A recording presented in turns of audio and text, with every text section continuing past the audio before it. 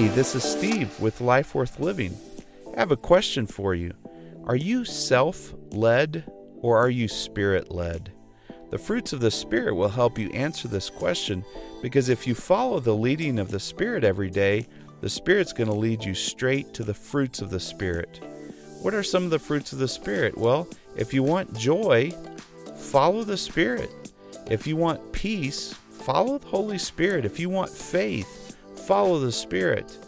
It's not always easy to switch from being self-led to being Spirit-led, though. We're so used to being led by our own fears and worries, or led by our own ambition. But being led by the Spirit is going to take you so much farther than you could ever reach on your own. We'll see that Abraham, who was led by the Spirit, achieved a legacy that lasts to this day, while Lot, who was self-led, ended up losing everything he had. The most significant lesson I've learned from this study is that a Christian, believe it or not, can be self-led, even though they shouldn't be, and as a result, live a miserable, fruitless life. But that's not what God ever intended for you.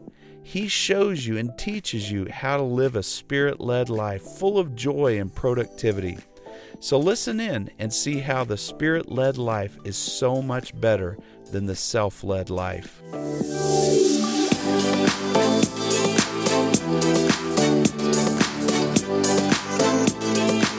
But we're going to look at his nephew Lot, and we're going to ask ourselves the question, am I self-led or am I Spirit-led? And what can I learn from Lot and Abraham?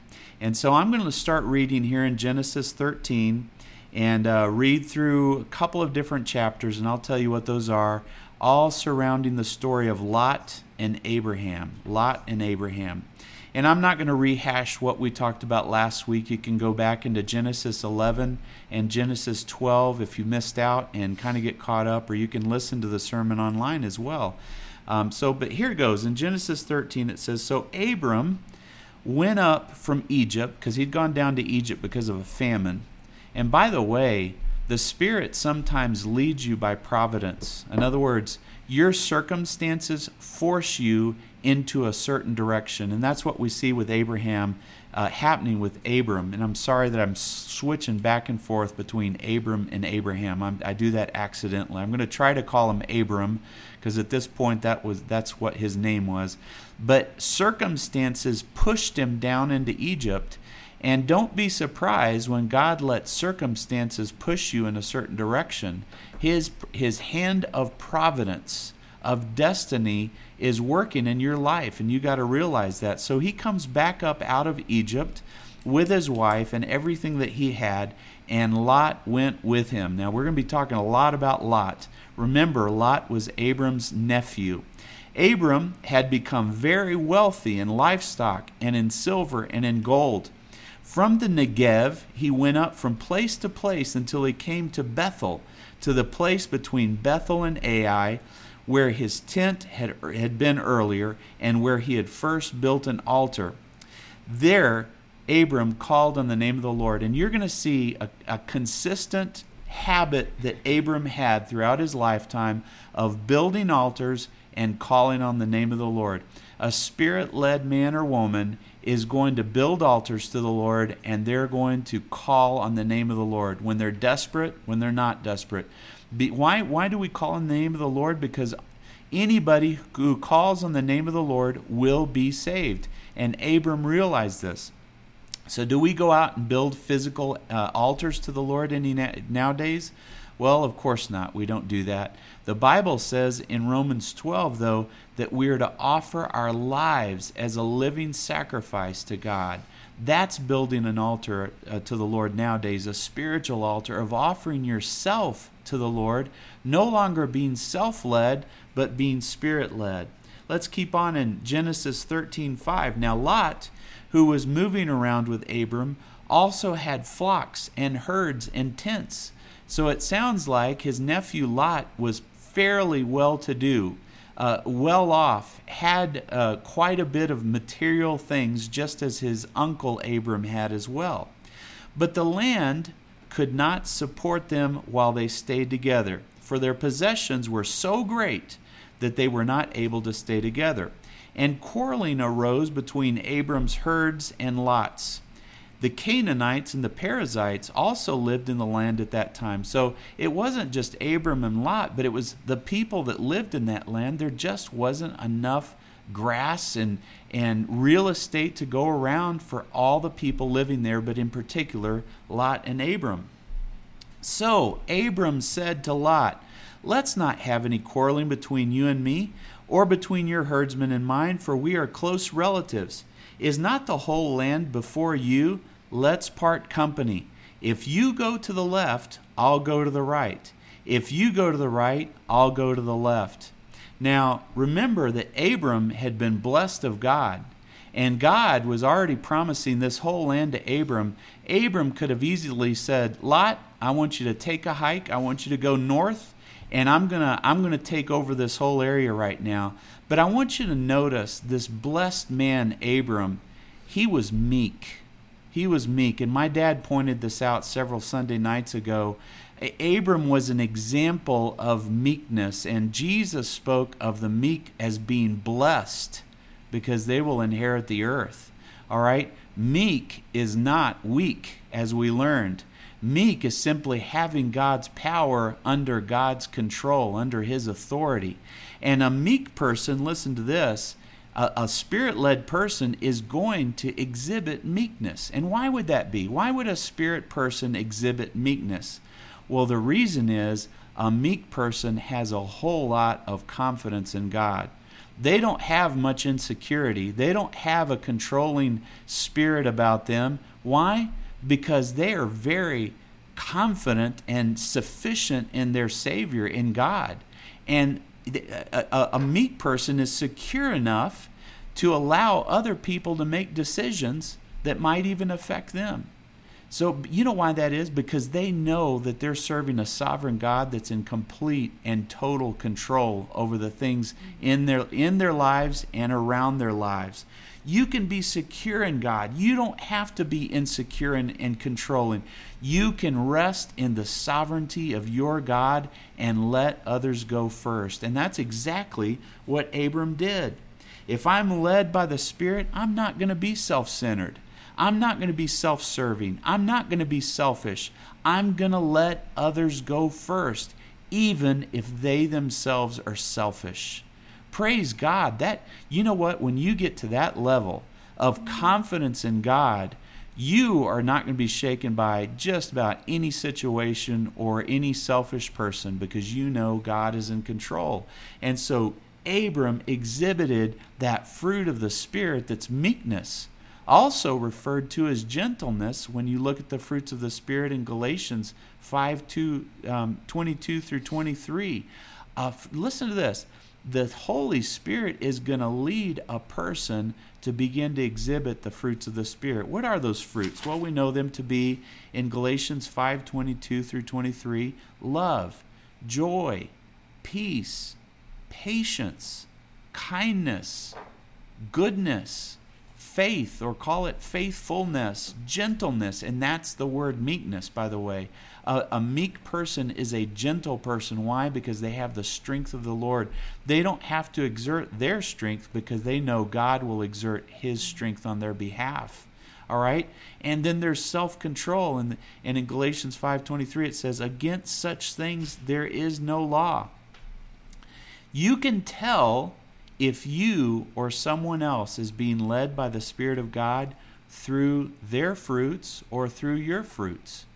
That's how you know if you're being led of the Spirit of God, because the Spirit leads you to love. The Spirit leads you to joy. The Spirit leads you to peace, to goodness, to faithfulness, to meekness, to self-control. So if you say, "Steve, I don't have these fruits of the Spirit. I'm struggling with self-control," here's the answer. Let the Spirit lead you to self-control. Stop being self-led and start being Spirit-led, and the Spirit will lead you, not in years, not in months, not even in weeks, not even in days. He can lead you in hours to self-control. Let the Spirit of God lead you. See, we place such a heavy emphasis on the Spirit guiding our life decisions. But more importantly, is the Spirit leading us in that spiritual inner journey.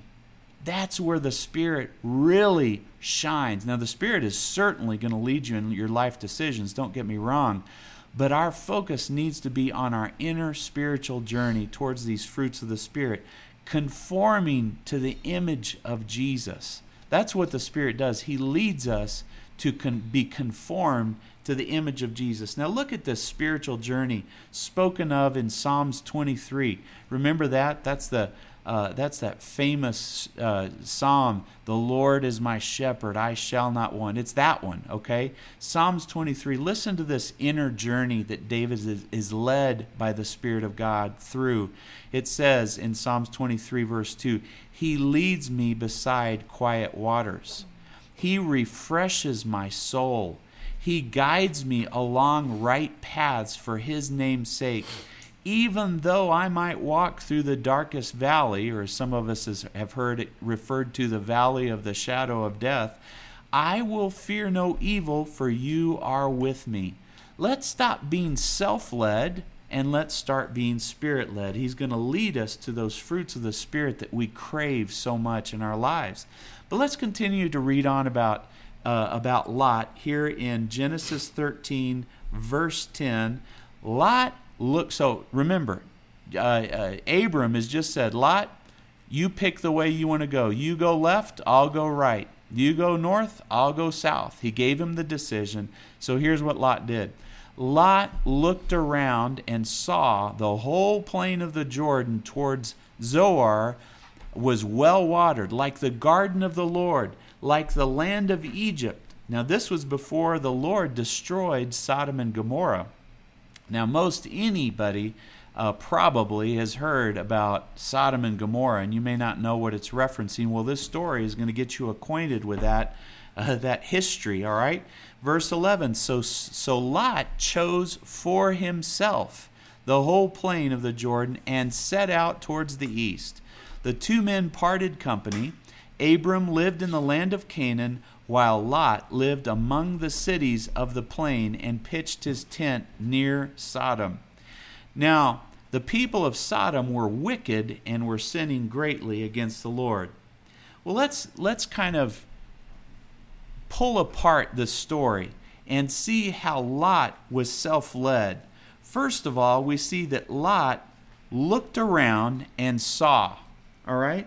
We're talking about being self-led versus Spirit-led. And so let's look at what Lot did and see if you and I can't identify with Lot in this story. Lot looked around and saw. Now let me ask you a question. Are your life decisions dictated just by what you see?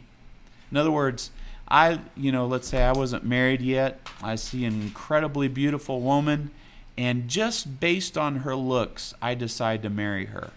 I make a decision based on what I see. Now, many people take that approach and end up divorced within years, maybe even sooner. I had a friend, in fact, a high school friend, that took that road. He made that decision, and within 11 months, his wife cheated on him. So you can make your decisions just dictated based on what you see. If so, you'll be heavily influenced by what seems to be. Lot saw what seemed to be the garden of the Lord, like the land of Egypt. That's what he thought it looked like. It might seem like you should date that person, but have you asked God yet? It might seem like you need to move out of El Paso to another city, or wherever you live to another city, but have you asked God first? It might seem like you need to change jobs, but have you asked God first? It might seem like you need to change churches and find a new church, but have you asked God first? It might seem like you need to tell that person like it is, but have you asked God first? You see what I mean? It's not always what it seems to be, and only God can help you see deeper if you'll just give Him an opportunity, give Him a chance. Don't lean on your own understanding. In all your ways, acknowledge God, and He's going to direct your paths. That's in Proverbs 3, 5 through 6. Stop looking at what's on the surface and look deeper. Have God help you see deeper. The second thing, Lot looked around and saw, and then Lot chose for himself. The Bible says this. He chose for himself. When you're led of the Spirit, you don't choose for yourself anymore and by yourself anymore. You choose because the Spirit of God chooses first. You want to choose what God chooses. Why would you do that? You choose what God chooses because God knows what's best for you. And you got to trust that God knows what's best for you. And through experience, you begin to realize, hey, every time I let God make the choice, my life gets just better and better and better. So why shouldn't I let Him help me choose and make decisions? Look at this. Joshua chose to take Jericho because God chose Jericho first to be taken by Joshua. David chose Jerusalem as the capital of Israel. Why? Because God chose Jerusalem as the capital of Israel. I chose Tina as my wife because God chose Tina as my wife. Isn't that cool? She's blowing me kisses right now. So let me tell you what. Lot chose for himself, and as we will see in this story, he chose poorly. It was a bad choice because it was based on what he saw. He chose it for himself. He didn't give God an opportunity to lead him. In verse 11 of Genesis 13, so Lot chose for himself the whole plain of Jordan, and here's the third thing, he set out towards the east. Lot set out without any mention of prayer or asking God or inquiring of the Lord. If you read about David, King David's life, he was constantly inquiring of the Lord. How hard is it for us to take a pause and inquire of the Lord but before we make a big decision, before we make a medium-sized decision, or possibly even a small decision? Why not breathe a quick question to the Holy Spirit and say, Holy Spirit, what would you have me do? Instead of just setting out like Lot did, he set out without any mention of prayer. When we ask God, and you happen to be going in the wrong direction, so let's say you make a decision, you're headed in the wrong direction, and you ask God, Lord, am I going in the wrong direction? God will give you yield signs to warn you that you're not going in the right direction. A yield sign could be that you have no peace as you're setting off and striking off on your own.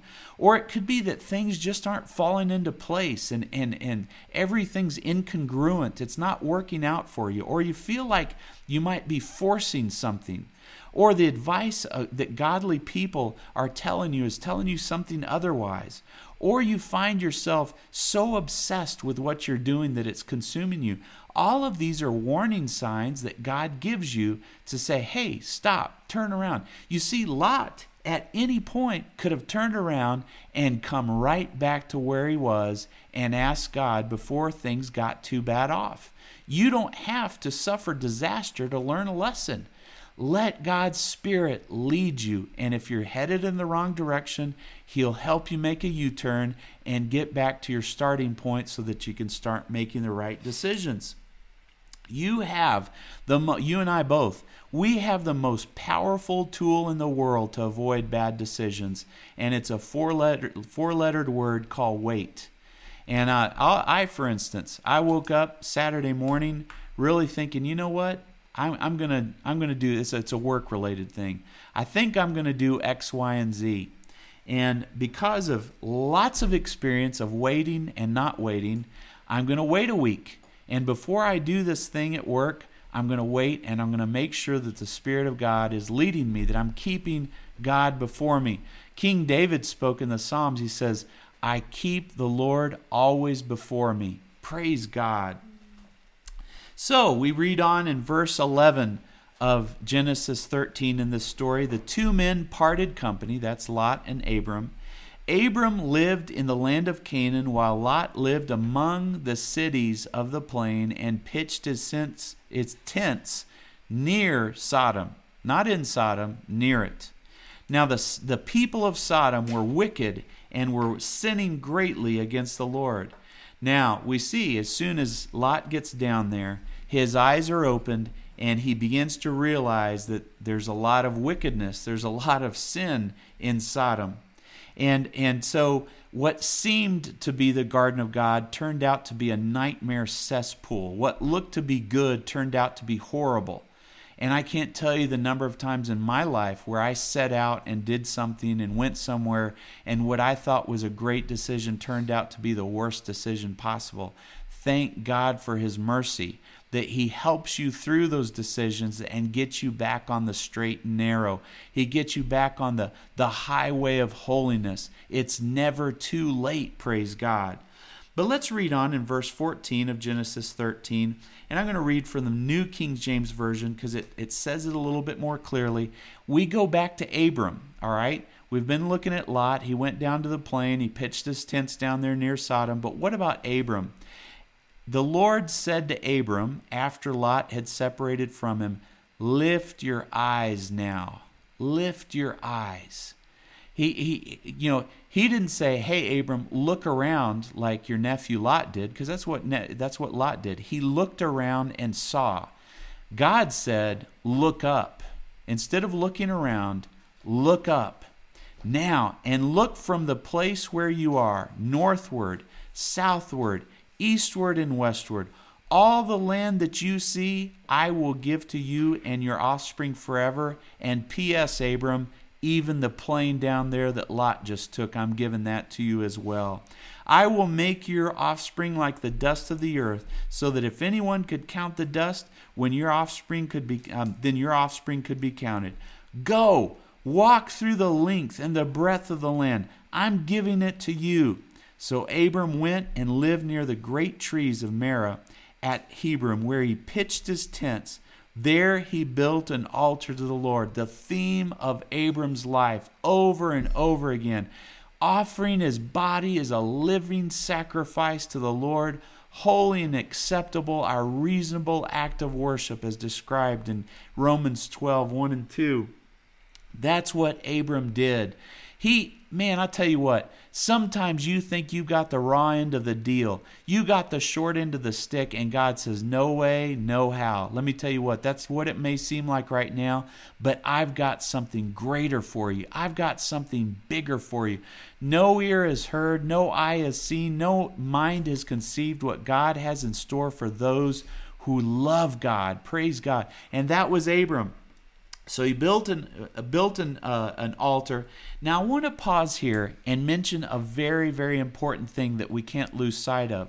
We can heap abuse on Lot and say, that loser, you know what? He was self-directed, self-governed. He didn't follow the Spirit of God. He was self-centered. We could pile it on, but all we would be doing is looking in the mirror. Every single one of us has done this and possibly doing it even right now. But you know what the amazing thing is in all of this? Lot was a righteous man. That's what blows my mind. He was a righteous man. He was a self-led righteous man, but he was a righteous man altogether. We see in Genesis 18 this super long conversation that Abram has with God after he's heard from God that God is going to come down and destroy Sodom and Gomorrah. This long conversation where Abram is saying, God, if there's 45 righteous people in that valley, will you destroy it? God, if there's 25.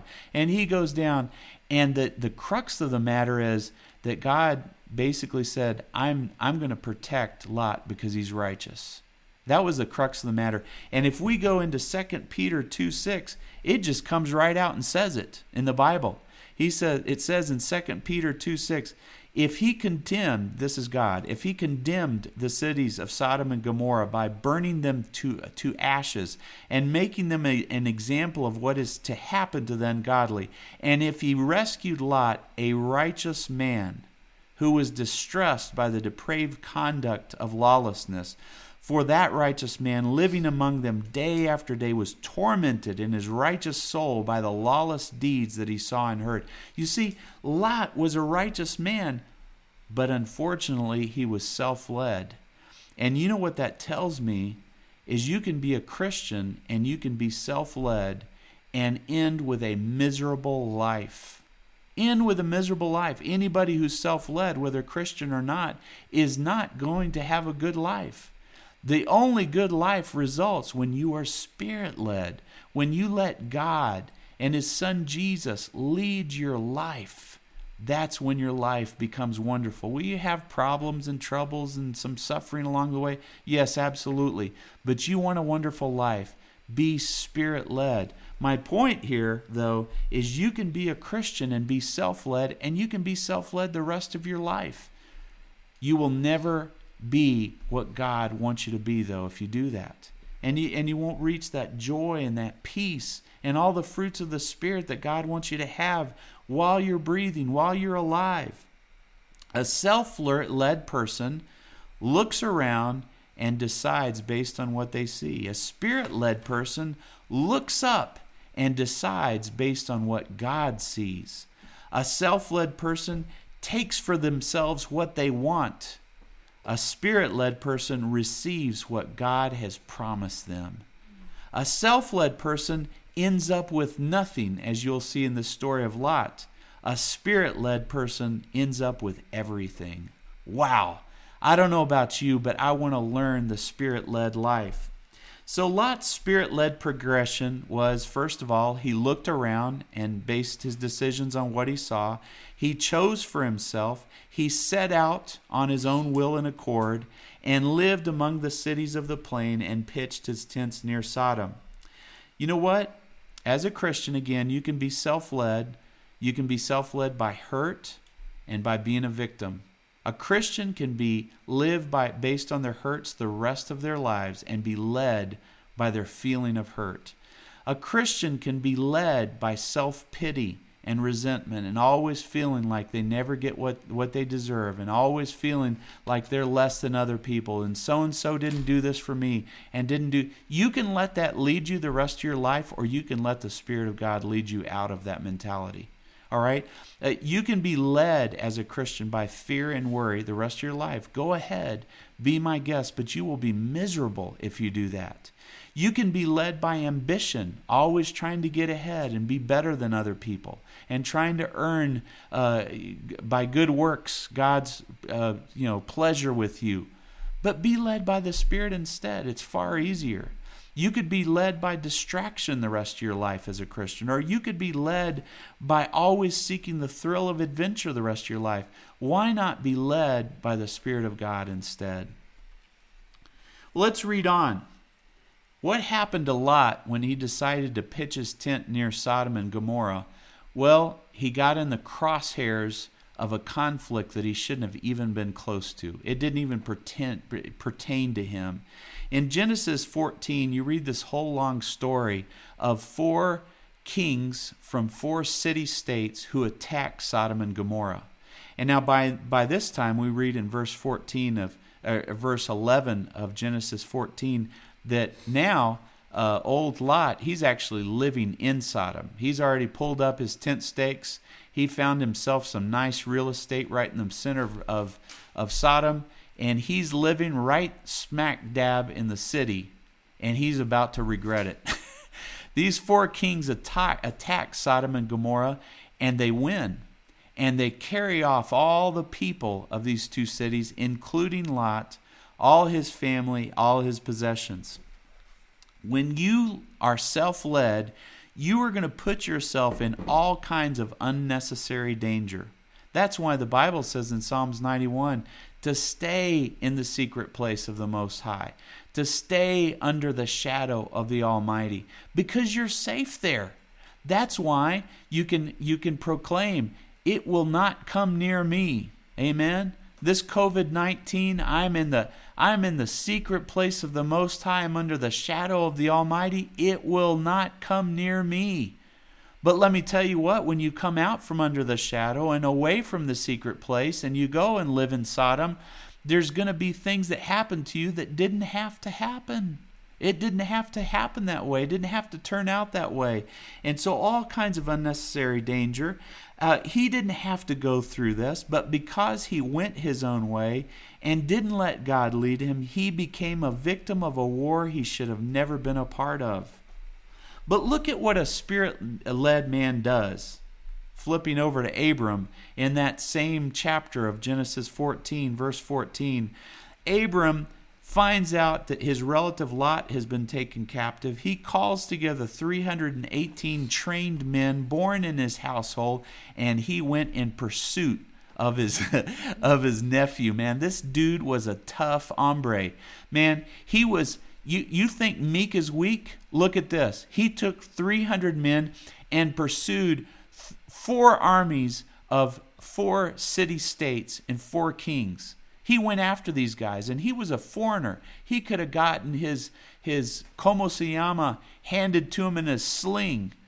But you know what? He went after them. The meek are not weak. During the night, Abraham divided his men to attack them, and he routed them. He pursued them as far as someplace that I can't pronounce.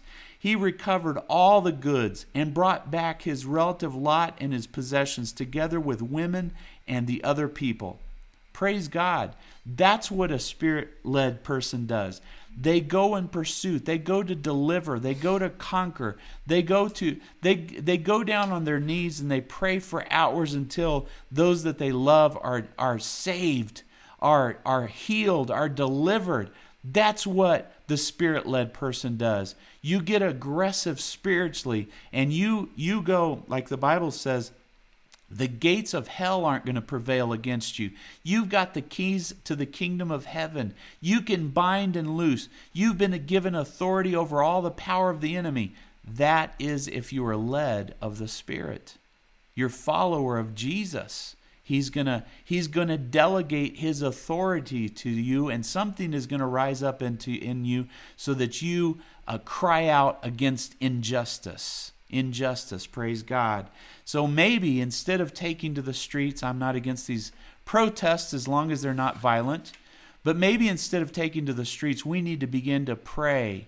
Pray that policemen would never use excessive force, but yet that they would do and be able to perform their duties. That black lives do matter, amen. And we want to cry out against that injustice. How do we cry out against it? On our knees, in the name of Jesus, that these lives would be protected and loved and delivered. Do you hear me? That's the Spirit-led person. That's the change that we need to see in our society. God loves us. God wants to rescue us. And the Spirit-led man or woman is going to see that people's lives are delivered from social injustice. Praise God.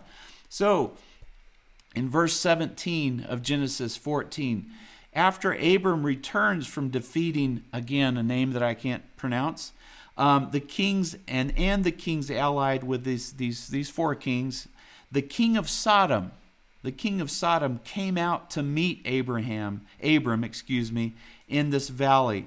Then another king, King Melchizedek, king of Salem, brought out bread and wine.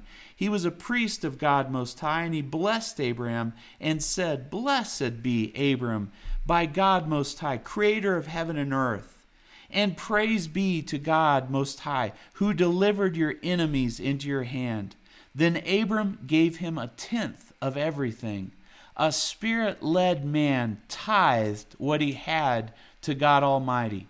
Now, I don't like talking about money too much in church. I think it's overdone, but we don't want to underdo it at all. A Spirit-led person is going to give back to God what is God's. Amen? And Jesus spoke of this in the New Testament. Give to God what is God's, and give to Caesar what is Caesar's.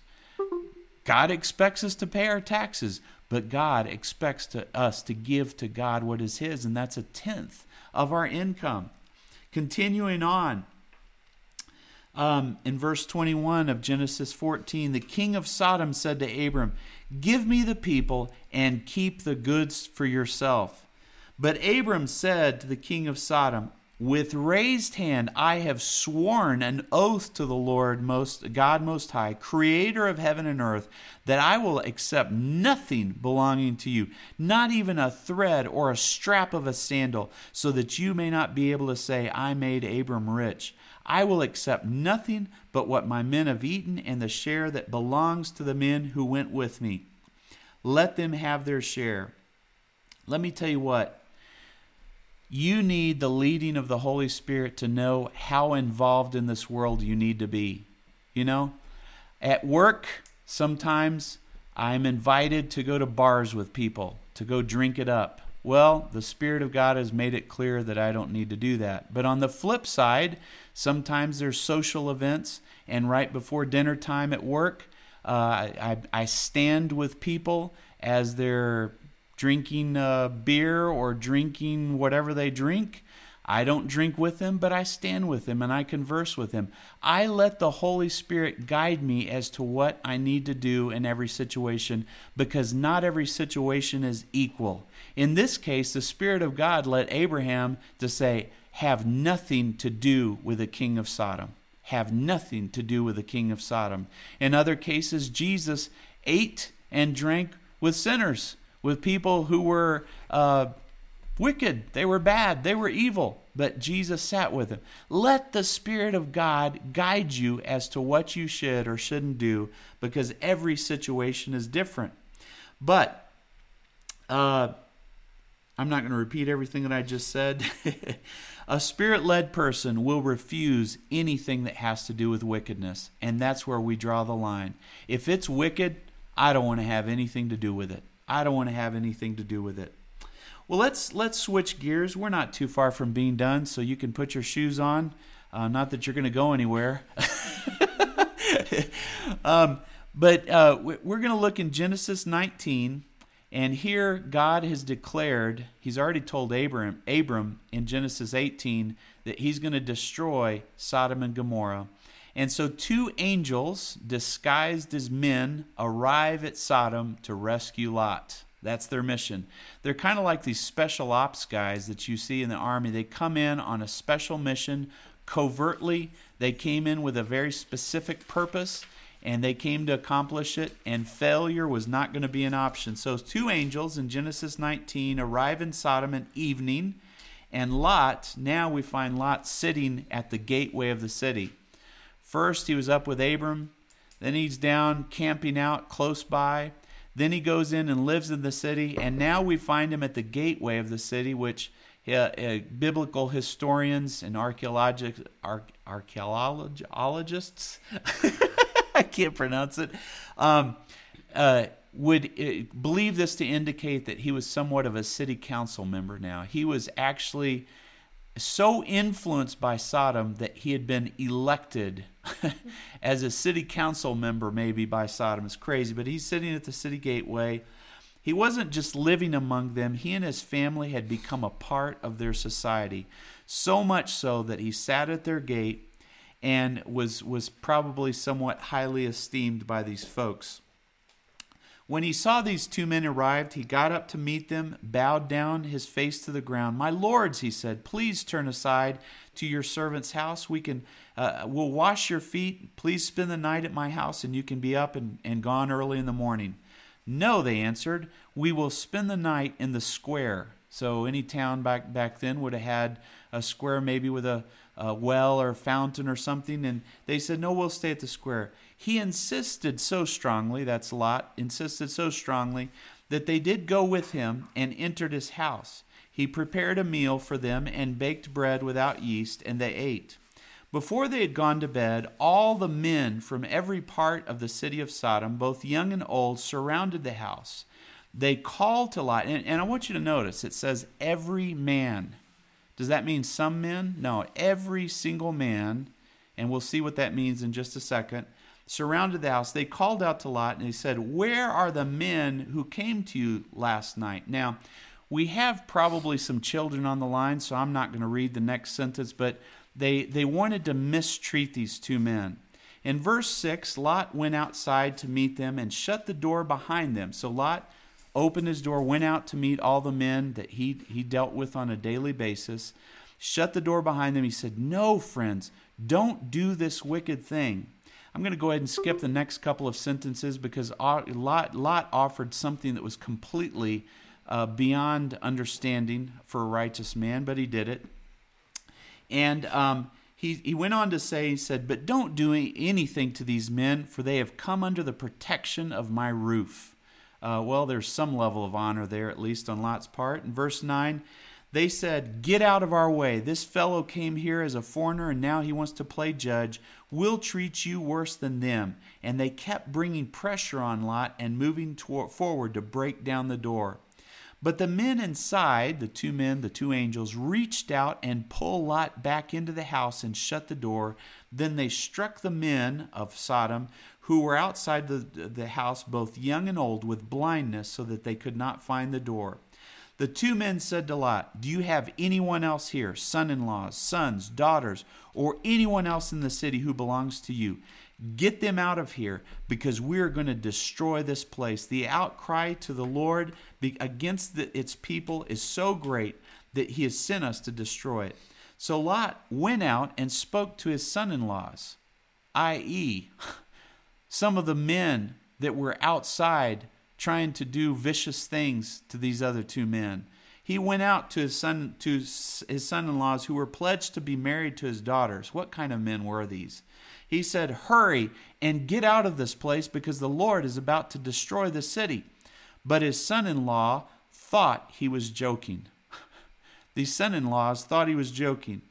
You know, if you're not habitually being Spirit-led, in other words, you're not practicing following the Holy Spirit every day, all day, people aren't going to take you serious whenever you are serious. It's so important that our lives be consistently led by the Spirit, day in and day out, so that when we speak or announce something from the Lord, people pay attention to us. Life is too short for people to think we're joking around when we're serious. That was on Lot, by the way. He hadn't been Spirit-led up until then. Verse 15, with the coming of dawn, the angels urged Lot, saying, "Hurry, take your wife and your 2 daughters who are here, or you will be swept away when the city is punished." When he hesitated, the men grasped his hand and the hands of his wife and his 2 daughters and led them safely out of the city, for the Lord was merciful to them. Why on earth did Lot hesitate? You know why? Because he was used to being self-led. When the Holy Spirit took him by the hand and began to pull him, he hesitated. Why? Because he wasn't used to the Holy Spirit carrying him, leading him, pushing him, prodding him. When you are self-led, you fall in love with the things of this world, and it's very hard to let go when God is telling you to let go. Now, if you form the habit and the practice of letting the Spirit of God lead your life, it's easy to follow because you're attracted to the desires of the Spirit. Those desires are natural for you, while your natural self, those desires become less and less appealing to you. That's why Romans 8:5 says, "Those who live according to the flesh have their minds set on what the flesh desires. But those who live in accordance with the Spirit," that means enjoying and appreciating the leading of the Spirit, "they have their minds set on what the Spirit desires." As soon as they brought them out, one of them said, "Flee for your lives." We're back into the story now. "Don't look back. Don't stop anywhere in the plain. Flee to the mountains, or you will be swept away." There was an urgent leading of the Spirit at that time, and I've had urgent leadings in my life before as well. But Lot said to them, "No, my lords, please, if your servant has found favor in your eyes, and you have shown me great kindness by sparing my life, but can't I flee? I can't flee to the mountains. This disaster will overtake me and I'll die. Look, here's a town near enough for me to run to. It's small. Let me flee to it. It's very small, isn't it? Then my life will be spared." You know, the person who's not being Spirit-led tries to negotiate with God. You try to cut a deal with God and say, "You know what? Can't we do this instead? You know what? God, my bad moods are okay, aren't they? This is okay, right? It's okay for me to be lazy. Isn't it, God? And I can't help that I'm not loving my spouse the way that I should. Isn't that okay, God?" No, when you're spirit-led, there's no negotiating. You do what God tells you to do. When are you going to get tired of your empty, dead-end life without God? And when are you going to get so sick of your misery that you run for the hills with your guardian angels to escape sure catastrophe? What is it going to take for each of us to arouse ourselves out of this perilous slumber that we're in and begin to reach out for God's mercy and salvation? I'll tell you what, I'm not talking physically here. It's time to run for the hills, to get out of Dodge, to get out of Sodom, to run towards God, to get close to Him, to begin a Spirit-led life. Well, it says in verse 21 where we're reading, He said to them, "Very well, I will grant you this request too. I will not overthrow the town that you speak of, but flee there quickly, because I cannot do anything until you reach it." And that's why the town was called Zoar. Well, I looked up what Zoar means, and it means small. Sure enough, Lot's life was small. His future was small. His hope was small. Everything had become small for him, and he'd started off so large. It's so tragic.